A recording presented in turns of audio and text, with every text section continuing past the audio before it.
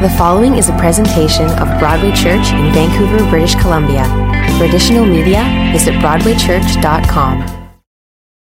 It's a privilege to be here, and like Pastor Simon said, I just had the joy of being with the women at the conference in Cedar Springs, and thoroughly enjoy getting to know so many of them along with Jan, and I'm blessed and honored to be speaking God's word to you this morning. It's great to be here, and like he said, my husband and I founded Coastal Church. It'll be 25 years next year, which is hard to believe. Very interesting beginning. It certainly wasn't because we decided at any point to say, hey, I think we should be pastors downtown Vancouver. In fact, our entire story didn't even include us wanting to be pastors. God certainly has a sense of humor, because when I first met my husband, his dad was a pastor of a traditional evangelical church, and when he asked me to marry him, he says, I just want you to know one thing, I will never be a pastor. And I said, that's okay, because I never planned to marry one, let alone be one either, so we're good. And so I think at that time, God was just going, you guys just wait and see what's coming up. And so the journey has been an interesting one. It certainly has not been boring.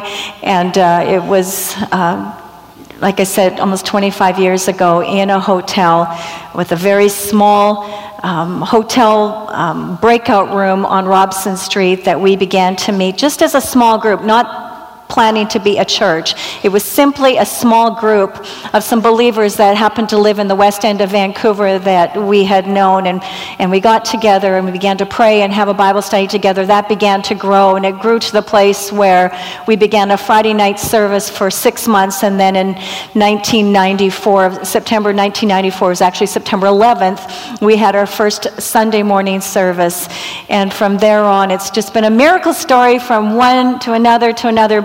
Part of the miracle story is the majority of Coastal has always been first-generation Christians, so God has used us to be able to bring the good news to people that possibly never had that in their background, and it has truly been a joy and continues to be a joy for both of us and for us to be able to serve together. We not only met at Bible school, we also went back for more training, and we were also ordained together. So it's a very unique scenario that the two of us have been able to live, work, minister side by side, and we still love each other. That's the bonus. After 40 years, we celebrate our 40th wedding anniversary earlier this year.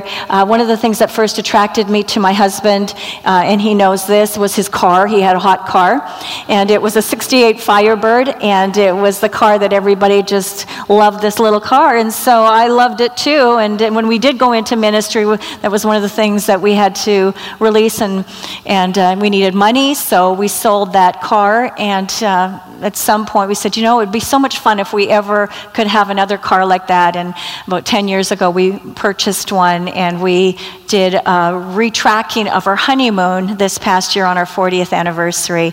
And that car means not so much the car being the car it is, but it's very special to us because it's considered our date car. We had to have a place where we said we need a getaway where we don't talk about ministry, we don't talk about church, we don't even talk about our kids. Where is that going to be? And it has become the car. So our 68 Firebird is our date car, and so when one of us say to the other person, it's time to go for a ride in the car, we know that means it's time for a date, and we just need to be together. And I'm convinced that's been one of the things that has kept our marriage so vibrant over the years, is having those regular dates. But that's not what my message is about. I'm not talking about dating, although I could, but I'm not going to. We're going to talk about just keeping the main thing, really the main thing, and in that is all the decisions that we make and the plans, the circumstances of life that change constantly, and Ecclesiastes tells us about that there's different seasons and different times. But in all of those changes, what are the constants? And how can we hear God's voice in all of that? One of our biggest cries as people and as those of us that are believers is, God, I want to hear your voice. I want to make the right decisions in life. That when there's two roads to go on, which is the one that is the best road? Which is the one that you're calling me to go on? And that's really what today's message is about. So I trust that this is going to help you. And in order for that to happen, let's pray. God, again, I'm so thankful that we can open your word. Jesus, you're the bread of life, and that's what we want to eat on and feed on this morning. May I just be the vessel of your words that will impact the hearts and the minds and the lives of those that are listening.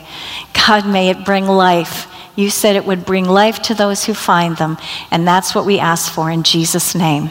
Amen. Amen. It's an interesting how we want to follow God's purpose and plans for us, but it is good to note right at the offset that God can never bless the last step of obedience.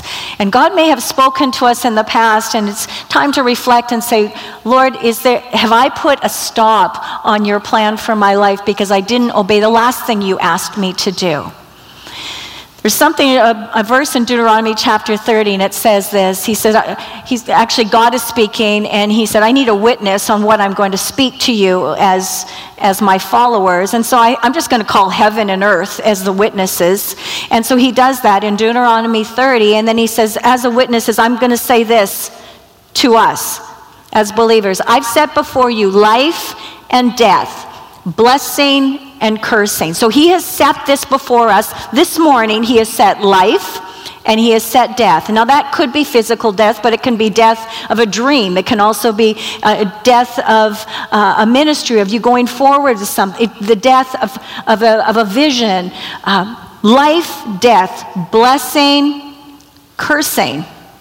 And just in case we don't know the answer of which one to choose, God continues in the verse and he says, choose life. He lets us know which choice to take. Choose life.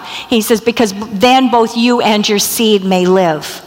Means there's going to be a legacy. There's something following you. Your life's purpose doesn't end where you're at right now. When we choose life and we choose blessing, it means there's something going on beyond your days on this earth. And how many of us want that? Of course we do. So part of that is in how do we make these decisions in order to accomplish that. So I'm going to go through 5 different things this morning on how we can have guidance in living a dedicated life that ultimately not only do we get to live in the blessing, but we also can impact others. So the first one that we're going to start with is godly counsel. And this is really simple. This is nothing profound this morning, but I trust that as we hear these principles, it'll be like the light will go on. It'll be a confirmation. It will be an affirmation. It'll be maybe even a conviction for you this morning. Godly counsel. In Psalm chapter 1, verse 1, very interesting verse, the Bible says, he tells us not to walk in the counsel of the ungodly, stand in the place of sinners, or sit in the seat of scorners, but his delight is in the law of the Lord. And it's very progressive when you think about it, when you meditate on that verse. First of all, just walking in the counsel of the ungodly. What does that mean? Part of our decision making is who is giving you counsel. Who do you seek counsel from? And I'm going to use the area of a relationship because it's just such a simple illustration. Before somebody's married and they're devoted to God and they're believing God for a mate, and it just doesn't seem to be happening. And you're believing for a godly mate, and then you go to work and your school or your education, and people, you hear about other relationships, and somebody who knows somebody says, hey, come to this party. There's somebody I really want you to meet. You know that person, you say, well, what are they like? Oh, they're great. You meet them, and it's like, they don't go to church. They're not even sure that they know who God is. This doesn't seem to be a spiritual connection at all. But there's a physical connection. Maybe there's an emotional connection. There might be an intellectual connection, but they don't know God. And so what happens? You go to school on the following week, and they say, well, what'd you think? What'd you think about him? And say, well, man, we really seem to hit it off. I know, right? I thought you two would really connect. No godly counsel. And so you see this person again. Meanwhile, there is maybe family members, church, youth, a small group, pastor that you're connected with, and it's up to us to go for the counsel. Ungodly counsel will come a dime a dozen. You'll have that at any point in our life, but we have to seek out godly counsel. And in seeking out godly counsel, often we don't want to do that when we know what their answer is going to be. Because the answer would probably be careful. Be careful. Don't get too attached. If you're believing for a godly relationship where Jesus can be in the center, just be careful.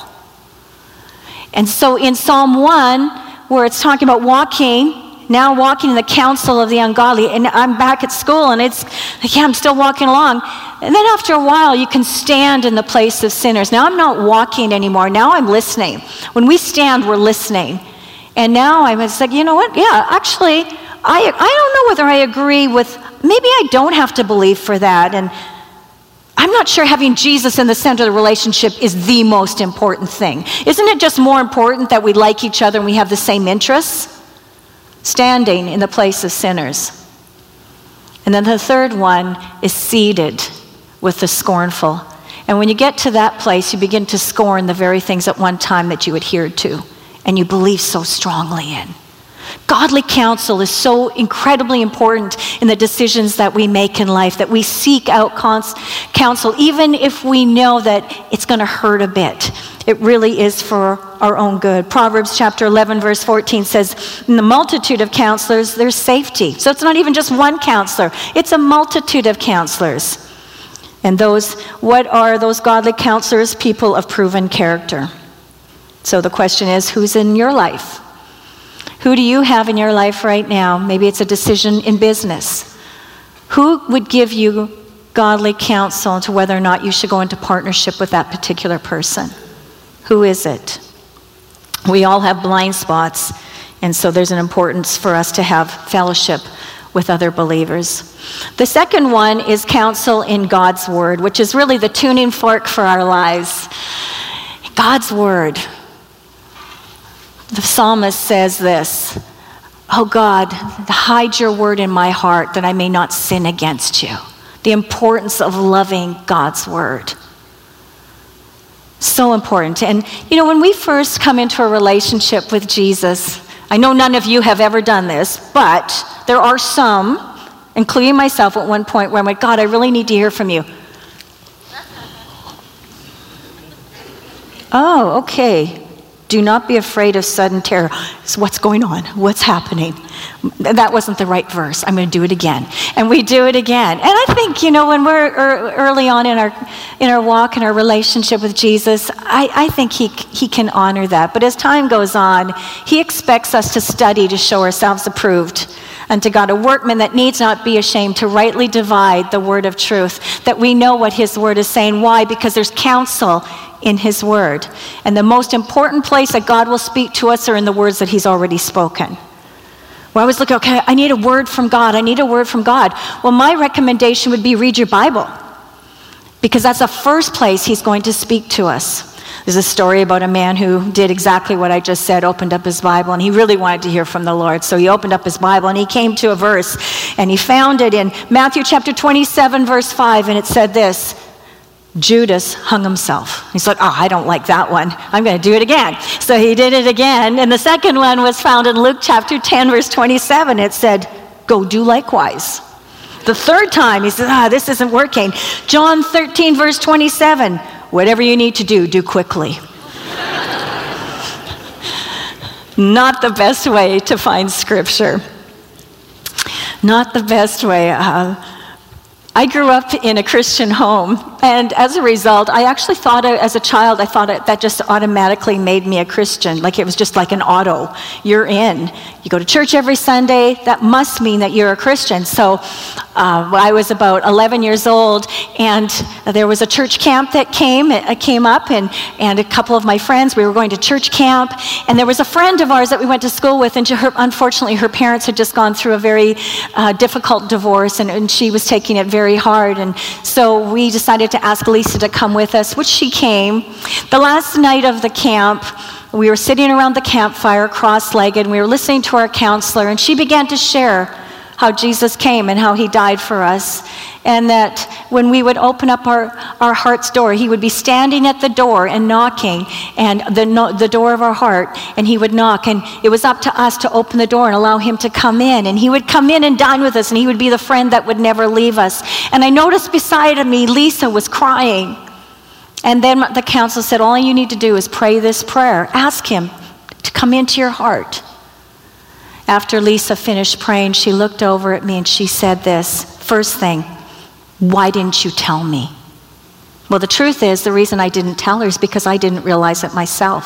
I ran back to my cabin, jumped on my bed, and I said, Jesus, I don't think I've ever done this. I don't think I've ever asked you into my heart. I don't think I ever realized until tonight that I was a sinner and I needed to be saved by your grace.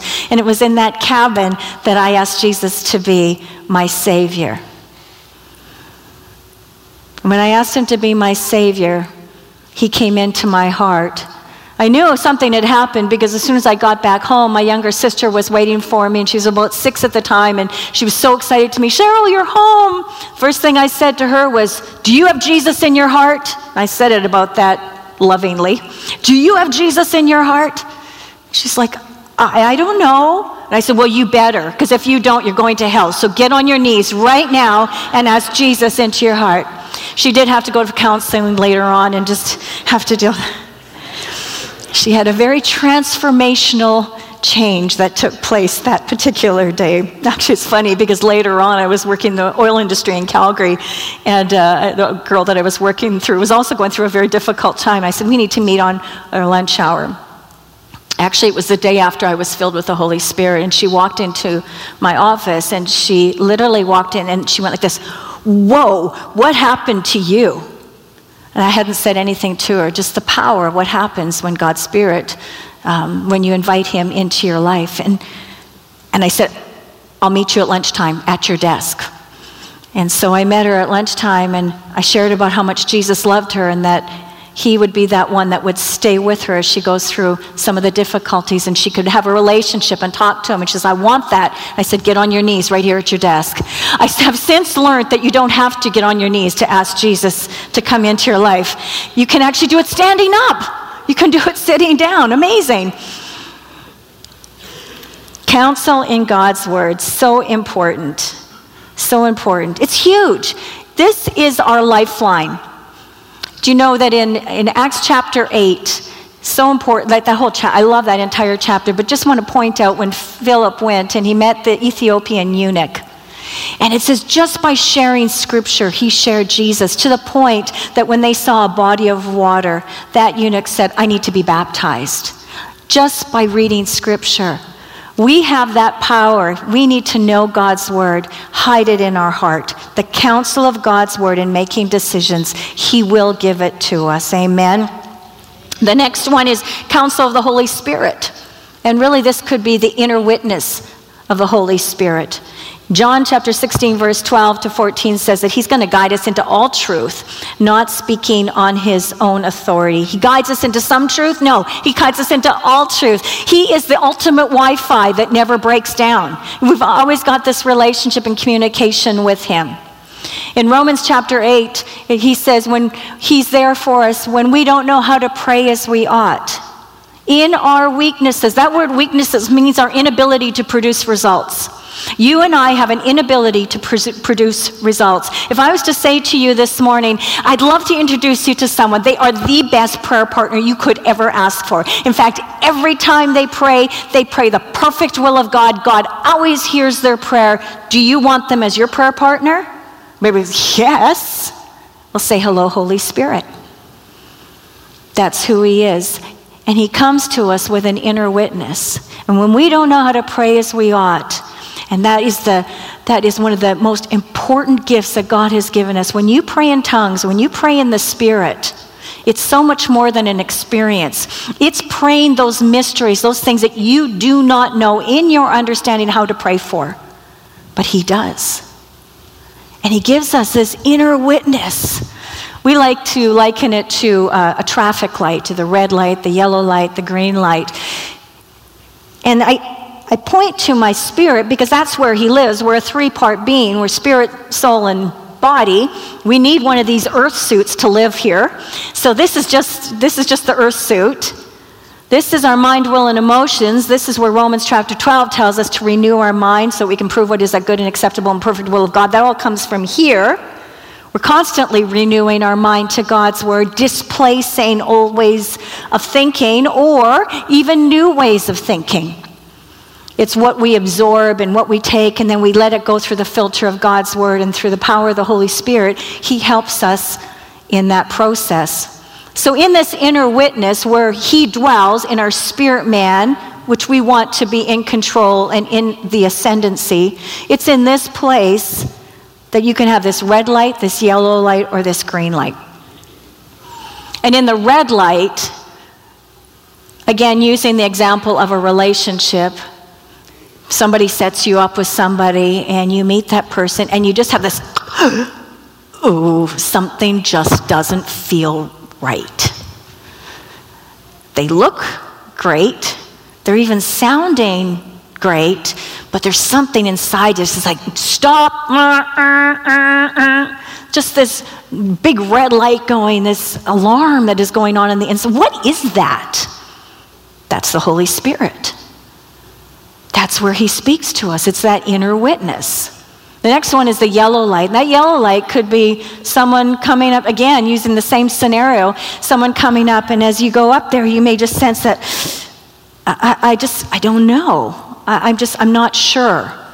And I use the area of a relationship, but this could work in any scenario. This works in school. This works in business. This works in your family. This works in decisions that we make constantly, finances. And you just have this sense of, I don't know, it just doesn't feel right. And just like a yellow traffic sign, it's just caution, be careful, look around you. And the Holy Spirit's just saying, I'm not saying no, just look at it from a few other angles. And then, of course, there's the green light, and the green light is just, oh, this feels so good, just feels so right. And usually when it's a green light, your mind is the one that's saying, this shouldn't be working. This shouldn't happen. These pieces shouldn't come together this quickly, or I don't know about, but your heart is telling you it's okay. It's going to be okay. And eventually your mind catches up with your heart. So there's these three ways that we can follow an inner witness, and we can recognize it. The next one, number 4, is counsel with due diligence. And due diligence is really just using your head. Do your homework. Write down the pros and cons. Is there ever a sense of feeling the... God never acts like that. He leads us with peace, right? He doesn't lead us with anxiety.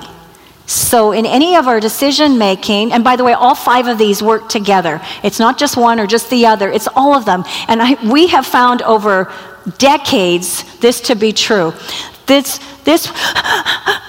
just take a step back. Go, you know what? I'm just going to step back. I'm going to do a little bit more due diligence. I'm going to dig a little bit deeper, and I'm going to see what's really going on. And then the last one is counsel in divine circumstances. Don't you just love those divine circumstances? Those things that should never happen. Never happen. It's not just by accident. It's trusting the Lord with all of our heart, not leaning to our own understanding.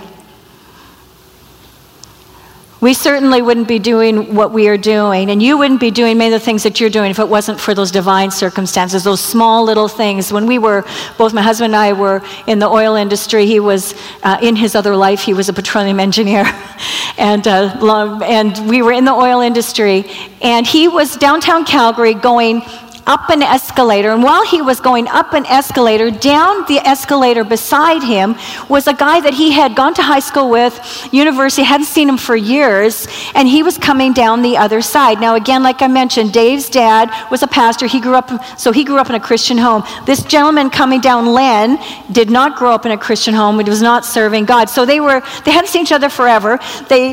They meet each other, and you know what the first thing Len says to Dave? He goes, Dave, you know Jesus, don't you? And Dave was like, who all heard that? At that time, our Christian faith was pretty lukewarm. If you ever saw us pray after church, it looked something like this for our food at a restaurant. Amen.